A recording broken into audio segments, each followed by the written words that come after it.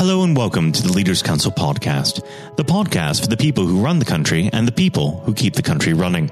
You join us in yet another overcast day here in the capital. I'm Matthew O'Neill, and today, as always, we ensure that we have a variety of distinct perspectives on leadership. First, we're joined by Nigel Harte, Managing Director of Nexus Creative, a business who provides marketing, campaign, engagement, and website development. Nigel, hello. Hello, Matthew. Thank you for coming on the program today. We might as well dive straight in. What does the word leader mean to you? Oh, crikey. That's an interesting one. Well, I guess if I look at myself as a leader, I find it quite odd to be asked that question, really, because I don't really see myself as a leader. As a managing director, I suppose I have to take that role. But I suppose the way I see a leader, it's about leading by example and leading from the front and being prepared to do pretty much everything that needs to be done in the business, even though you have people around you that are paid to do that with you. I think as long as you're willing to roll your sleeves up and get involved, I think it kind of gives the right impression for everybody else. And how would you describe your day-to-day leadership style? Very relaxed, if I'm honest. We have off-the-cuff meetings about the clients that we're working with. They're not really very formal. Everything is very relaxed. Everybody knows what they're meant to do during the day and the outcomes that they need to achieve. And, assuming that goes to plan, everybody gets on and does their work. I mean, I have to get involved in certain projects as things change and evolve, but really everybody has their own slot and their own roles and expectations, and they kind of get on and do them. Sometimes leaders have a difficulty in stepping back. Do you ever find this, that you've delegated something and you just want to get stuck in? I think that's only natural when you're a business owner. I think you like to be involved with most things, but I suppose I've been in business for so long now, I realise that I can't do it all. Yes. Despite trying to. And I think, I suppose you rely on the team and you give them the trust to be able to deliver what they're expected. And everybody does that, so I don't really have to kind of get involved in too many projects. Let's go back to the beginning of your career when you were first starting out in the world of work. Was there any particular influence on the way that you lead today? Anyone who shaped your leadership style? Not really at all. I started business by accident, really. I left university and I've been travelling up and down with my best friend to university every day, and we had loads of great ideas, and we thought, well, let's start a magazine, let's do something really creative. And one job led to another, and before long we realised we hadn't kind of got around to designing the job. We'd done loads of freelance work, and the business had started. So there wasn't really anything leading me into business. It was just purely by accident. And I suppose 25 years later, obviously doing something right. Exactly. Now, of course, any business is operated by human beings. And of course, human beings are not infallible. Sometimes they are not at their best, and they can have issues with each other or become ill or fall behind in various ways. How do you cope with these issues within a business? I think communication is everything, really, in this instance. If somebody's got a problem or they feel a kind of struggling with a project, then they just need to talk to me about it, and then we can work on a solution for it, really. Mm-hmm. Whether that means buying an extra support or, sending them on courses to find some extra knowledge to help them do their job properly or in a different way. That's as long as there's communication about the issue, then we can resolve it. Now, every day there are new people entering the field of work, and I'm sure within your own business you do take on people at a regular interval. What's the first piece of advice that you give to a young person just entering the world of work? Right. I suppose I try and give them a safe environment that they can make mistakes, not to worry too much about the details, really. Because we've got a creative space, you want people to kind of experiment, you want people to try things differently.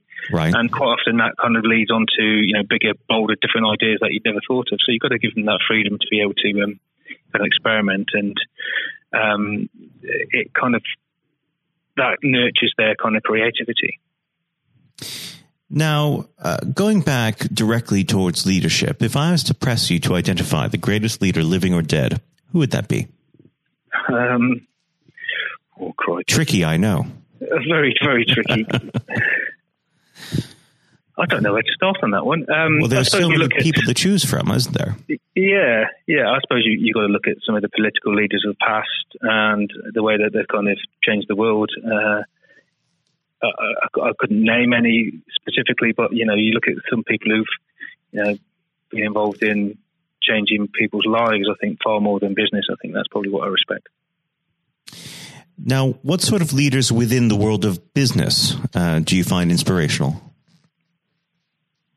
Well, I suppose the first one that springs to mind is Richard Branson. I think his ability to not take himself too seriously and develop that public persona of somebody who's willing to roll his sleeves up and do whatever he needs to do to raise awareness of his business and the team that's got around him. I think from that point of view, I'm quite inspired by his willingness to step forward into the limelight. I think quite often as leaders and managing directors, you kind of quite often sit back behind the board table and assume that the business is going to kind of promote itself. But I think anyone who's willing to step forward into the limelight is a brave person. Do you find that you do that within your own business? From time to time, yeah. I mean, we're quite modest as a team. We don't really sing about the good work that we do. Keep those sort of stories quite close to our chest. But from time to time, I find that I'm pulled forward and have to be in the limelight. For instance, talking today. I mean, it's not something that we do on a regular basis, but talking about ourselves as an organisation is quite unusual for us. But tell us a bit more about Nexus Creative. I'm sure our listeners would love to hear about it. Well, we call ourselves a marketing agency, but I think probably nowadays we're more business development. We found that with all the work that we were doing with our clients and our customers, more often than not, they had a need to solve a problem. Sometimes they knew what the problem is, sometimes they didn't know what the problem is. And I suppose our involvement with them on a long-term basis, working as a partnership with them, allows us to look at their long-term goals and work out the best method to achieve that. Sometimes it is purely just the development of a website. Sometimes it might be something more technical from a web application point of view and software. And then it's just a case of developing those foundations or the touch points with the customers, and then reaching out through campaigns and normally multi-channel campaigns to drive the audience to the touch points. Now, unfortunately, our time together is very quickly drawing to its close. But before I let you go, what does the next 12 months have in store for Nexus Creative? Well, a lot of the work that we do at the moment is about developing systems and processes for our customers. And we found that almost productizing those elements is something that our customers require. They don't always necessarily want our involvement in everyday marketing, but they need our input on how to reach the marketplace, what sort of subjects they need to talk to their individual audiences. So a lot of our work is about developing systems that we can then embed within the customer to allow them to do their own marketing with the support of us and our team. So it's a case of developing those systems further. Well, Nigel, it's been an absolute pleasure discussing leadership with you, and I very much would like to have you back on the program in the near future. Nigel, thank you. Thank you. Thank you, Matthew. That was Nigel Harte, Managing Director of Nexus Creative. And now, if you haven't heard it before, it's Jonathan White's exclusive interview with Sir Geoff Hurst. We're now joined, though, by former England footballer and still the only man to score a hat-trick in a World Cup final, Sir Geoff Hurst. Thank you very much for coming on today. You're welcome. You're welcome. Good afternoon. And perhaps I should start and get it over and done with. I know you must be bored with it, and you've probably been asked 1,000 times. But when you got out for a duck playing for Essex, Geoff, what was going through your head at the time? Well, of course, that's not one of the most asked questions I get. Although there are one or two people who are very familiar who do Google me, realise that I did score nothing for Essex. My only game for Essex first team when we played against Lancashire in Liverpool, a place called Egbert in Liverpool, many years ago, 1962. 92, I think that was. So I didn't, I didn't really feel it at the time. It was lucky to be playing, I guess. There were one or two injuries. But the problem that I had was really messing about between the two sports. That was very detrimental to me over that period of time, being stuck between the two sports. And I think for those that don't know, there's another world that might exist where Sir Geoff Hurst was a first-class cricketer and not perhaps a footballer. But whether it's business or cricket or football, obviously the importance of leadership, it can't be understated, no matter what form that comes in. When you were at West Ham, Geoff, and when Ron Greenwood first came along, he made obviously some pretty radical changes. Was this a man that genuinely inspired confidence the first time you'd meet him? Absolutely. I mean, he was simply a fantastic coach or teacher, if you like, of football. And the quite always mentioned when we talk about Ron Greenwood, Harry Redknapp, who was played under him and has been very successful as a player and the manager over many, many, many years. He's come across many coaches, of course, and managers during his time over years, I guess. He would still say that Ron Greenwood is the best coach he'd worked with. So you're very fortunate. I think you think you're lucky when you come across, if you have a great teacher at school and a great coach as we had in Ron Greenwood, and of course a great manager in Sir Alf Ramsey. So to come across people like that of that calibre can have a huge influence on your career, of course, and then your life, and that's quite purely the case. Absolutely. And in those early days at West Ham, with a manager like Ron there, it's also important to have confidence with your other players, and of course they become your friends. Who did you look to at the time when to inspire confidence in yourself? Was it Peters? I think probably, I was very fortunate to play with the calibre of the players I did. Again, extremely fortunate to play with the captain of England and West Ham and Martin Peters, who was a fantastic player. And as far as Martin's concerned, I think sometimes he didn't quite get the recognition he deserved. What a wonderful player he was. In terms of inspiring confidence, I always probably say that the biggest influence for me, I guess, would be the captain, Bob Noor. Although he was only about 8 months older than me, he graduated through the system probably 3 or 4 years earlier. He played for England in 62, 4 years before the final when I played. And so he was more, looked upon him more as a senior player, if you like, not as a guy with the same age group as me. And I looked at how he trained, how he acted, how he behaved, and how he played. And so he would say, I would also say he was a big influence on me. One thing I would say about leadership, what I do understand clearly in all walks of life, leadership is at the top, is absolutely vital for a business, a football team, in any walk of life to be successful. And it's quite evident.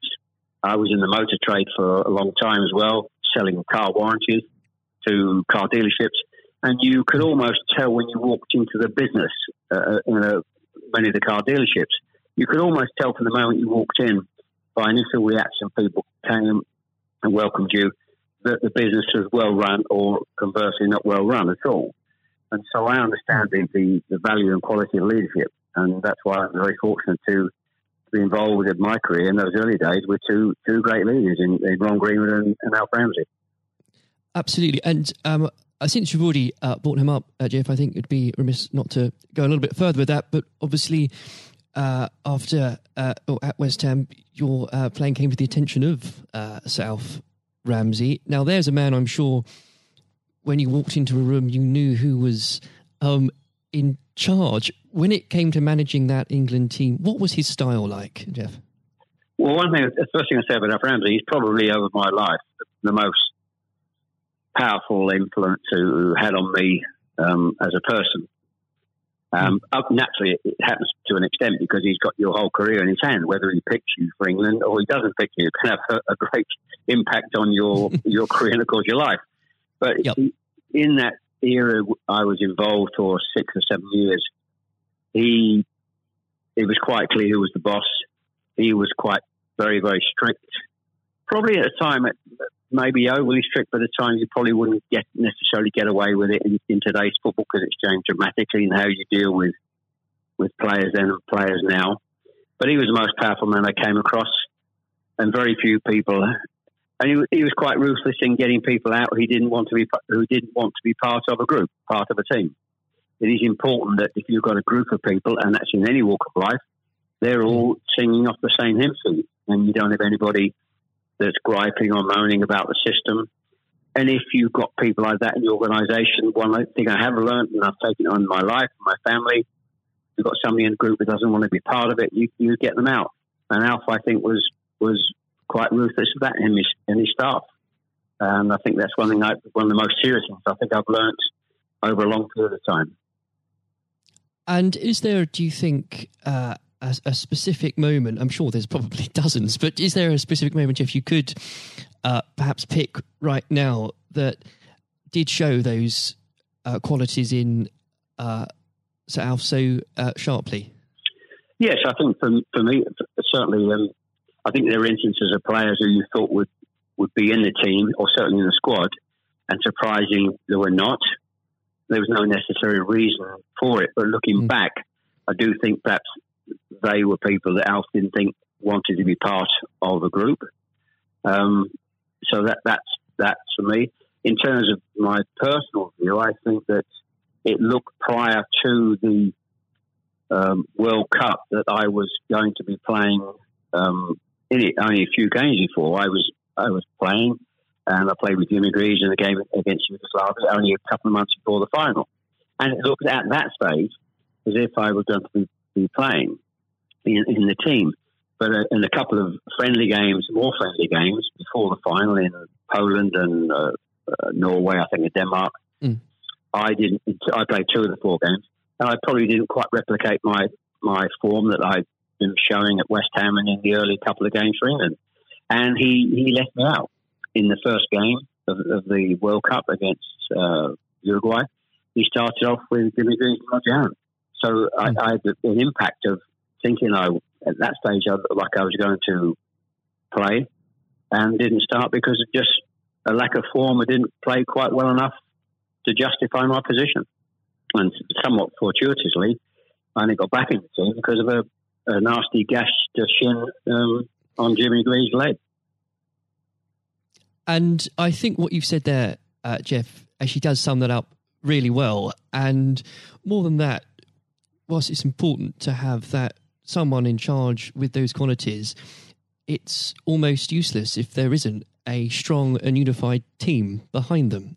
And there really must have been moments, Jeff, maybe there weren't, but let us know, in that 66 competition, the prolonged pressure on all of you, the weight of a nation, did it get to you? Oh, not for me personally, no. I think, and I don't, not for me, not for a second. I think I was just happy to be involved in the squad initially. Not at all. You're not aware of the magnitude of the occasion, really, looking back out. So I never really felt, people talk about pressure a lot, and it's there, and players talk about it in life. I didn't really necessarily feel any great pressure during the time I was there. And what is also important to say about Alf Ramsey, the people he left behind that were left in the squad after he'd moved 1 or 2 players out, the squad were a bunch of very hard-nosed, professional, top-quality people.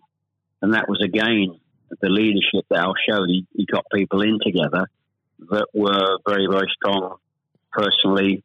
And I think that was part of the success we had. We were I always describe our group as hard-nosed professionals. We have some great players, but overall they were great hard-nosed professional players. And great quality people who we've kept in contact with, over the years. And Jeff, I've got to ask, and I'm not making this up, I've genuinely heard that people do ask you whether or not you realise there were people on the pitch at that moment. I imagine you were busy on something else. Well, I did some theatre shows last year. They've gone fairly well, and we're going to do a series of theatre shows, in fact, starting this week, over the next 2 or 3 months. And at the end of the theatre shows, we have about 20 minutes where we allow the people in the audience to ask questions. And I won't mention both. They're too long to talk about both questions. The other one's a really stupid one. It's too long for me to tell you. It's absolutely ridiculous. But the other ridiculous question I get asked, did I realise there were people on the pitch? And of course I jokingly say, yes, I was just about to shoot to score the goal. And I looked round, put my foot on the ball and looked round for a little while and said, oh dear, there are 6 or 7 people running on the pitch. So I've been asked that once at one of the theatre shows. So I make a joke about that and saying, yes, I put my foot on the ball and waited to just have a glance round, you know. Maybe it does prove there are things such as stupid questions, really. Oh, yeah, there certainly are. I've got another one which I won't bore you with. It won't be too long to tell you. I was in a Jersey, or Channel Line, Jersey or Guernsey 2 or 3 years ago, and most stupid, irrelevant questions, absolutely nothing to do with football whatsoever, which was absolutely, but I can use that now because it is quite funny. Well, maybe another time then, but we... well, you want me? I can tell you if you want. You got time? I can tell you if you want. Jeff, go on. Go. I think it would be silly if I said no at this point. Okay, so I was doing at a dinner in the Channel Lines, 300 or 400 people, black tie dinner, guest of honour. On this occasion, I was speaking for about 20 minutes, then allowing questions from the audience at the end of the evening. And there was usual football questions, and then all of a sudden I heard somebody at the back who asked a question. I didn't quite hear what he said. He didn't have the microphone with him, so I said, I didn't hear what he said. Can you please give this chap the microphone so I can hear clearly what he said? So the chap had the mic, and he said, when a turtle loses its shell, is it naked or is it homeless? Right. What a question. What a question. I think that would be definitely in the stupid category, wouldn't it? So we had a laugh about that. You've got to have a patient of a saint, I think, sometimes to put up with things like that. But then again, I found it amusing. I just found it amusing. In fact, some of the audience found it highly amusing as well. So it did make me laugh that day. If you can put up with my questions, you can probably put up with anything. But there would have become a point, though, Jeff, I think you were a young man when obviously this happened, when you must have realised that teammates, began looking at you for leadership. Is that something that occurred to you, or did you just realise that by one way or the other, people actually begin to look up for you for inspiration? Well, possibly. That's never really struck me until you've actually mentioned it now, quite frankly. It's a new question. Does anybody look up to me? I'm sure perhaps there are people who pay you compliments of fans of West Ham and Stoke, and of course England fans who I think probably it would be very immodest of me to suggest that I felt that somebody was looking to me for inspiration. You don't have to, but I will. It's okay for a third party to do it. Perhaps that may have been the case over the years. People look at you and maybe it has a helpful effect. But I do think you how you behave and set examples on and off the pitch, people must realise that has an influence. How you react and behave to situations on and off the field surely probably has an impact to younger players coming into the team latterly. Yeah. And with that, looking at football today, is there anybody that you think particularly on the field or the sidelines that strikes you as someone with those qualities that you could identify in a natural leader? Well, current players, you mean? Oh, players, managers, anybody that you look to today, really? Well, I think some of the outstanding. I think the best example about a leader at the moment is Klopp at Liverpool. He has been absolutely fantastic to acquire the players and get them to Their attitude is absolutely fantastic. They're great players, but there's more than just being good players in football. It is have a good player with a fantastic attitude, and their willingness to work for each other and the team is absolutely outstanding. Hence these unbelievable results. There are, and the great players not always succeed as individuals, or probably even certainly as a team if you haven't got the right attitude alongside it. And they're probably, and that comes through the leadership. That's not just luck. Absolutely. That's absolute leadership. He'd be the best example, of course, in football terms today. Easily. And of course, but going back not that long ago, Alex Ferguson, who's just absolutely, you've got to take him as the first example, because Klopp's only done this over a period of time, a short period of time. But if you look at the 26, 27 years that Alex Ferguson did with Manchester United, and subsequently since he's gone, how they are not doing so well. He's the best example of management we've probably ever seen, and I don't think anybody will see the like of that kind of leadership again. It's absolutely astonishing. And do you think, could you imagine Sir Alf or even Ron Greenwood managing teams today? Yes, I think so. I think yes, no question at all. I think Ron Greenwood. Yeah, well, the answer, straightforward answer is yes. That's a good answer. The straightforward answer is yes. I can elaborate as much as you want, but the straight answer is absolutely categorically yes. And with and I know if we could talk about this probably for the next hour or so, but I'm conscious of the time.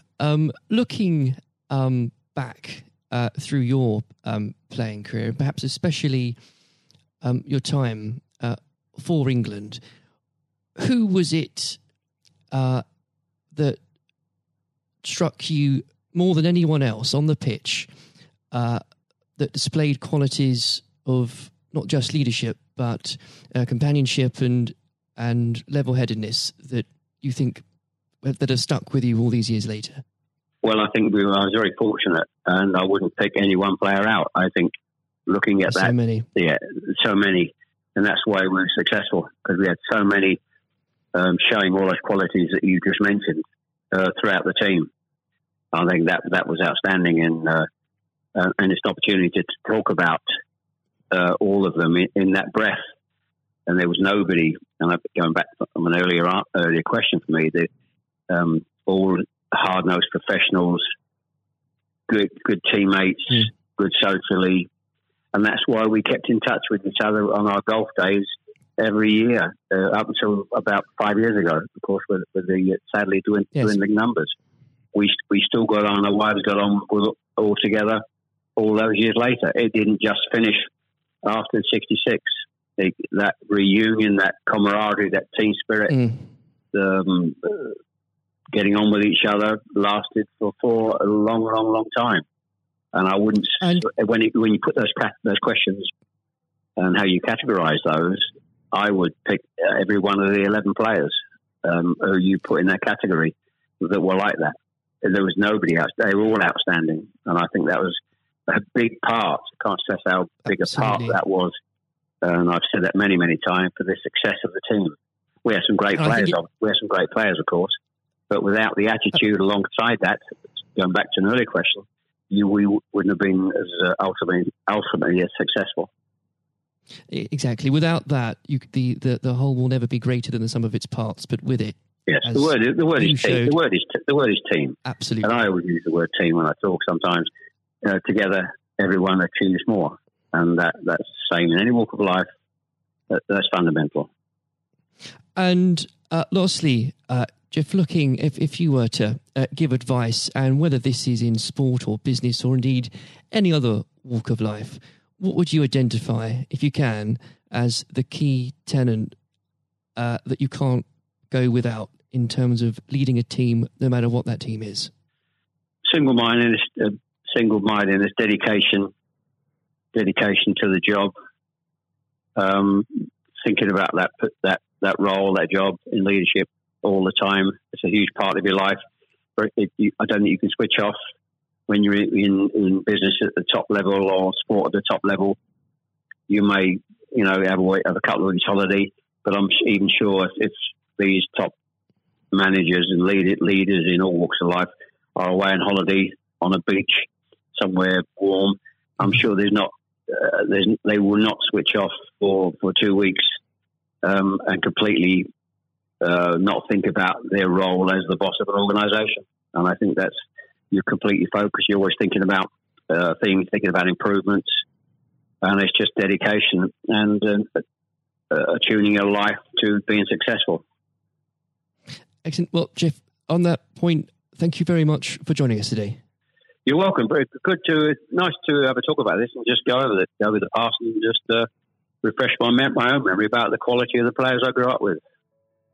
Excellent. Another time, it would be great to talk again. Thank you, Jonathan. Thank you. This has been the Leaders Council podcast. Thank you for celebrating excellence in leadership with us. I have been your host, Matthew O'Neill. Until next time, goodbye. Thank you for listening to our podcast. The views expressed within the podcast do not reflect the views of the Leaders Council of Great Britain and Northern Ireland, its parent company or subsidiaries, members of staff, other guests, or any other person therein associated.